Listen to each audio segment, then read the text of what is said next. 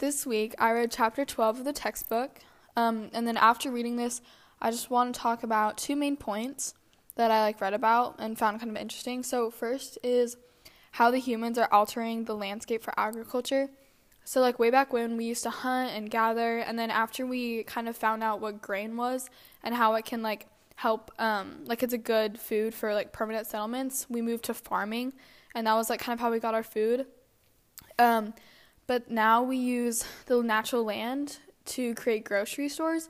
So it's kind of killing the natural land, even though we think this is helping. Back in class, we watched a TED Talk, and the lady kind of talked about how although we think grocery stores are solving our problem of being able to get more food and stuff, it may actually be taking away from our best food provider, which is nature.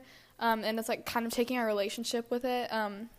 It's deadening the relationship. And then the second thing is the Green Revolution that I read about. So I believe that this is a more positive step for the agriculture industry, and it was because even though there were a lot of negative impacts from it and not everyone agrees with it, it still helped increase global food production, and it reduced hunger. It also reduced death rates, and then it helped for the growing population.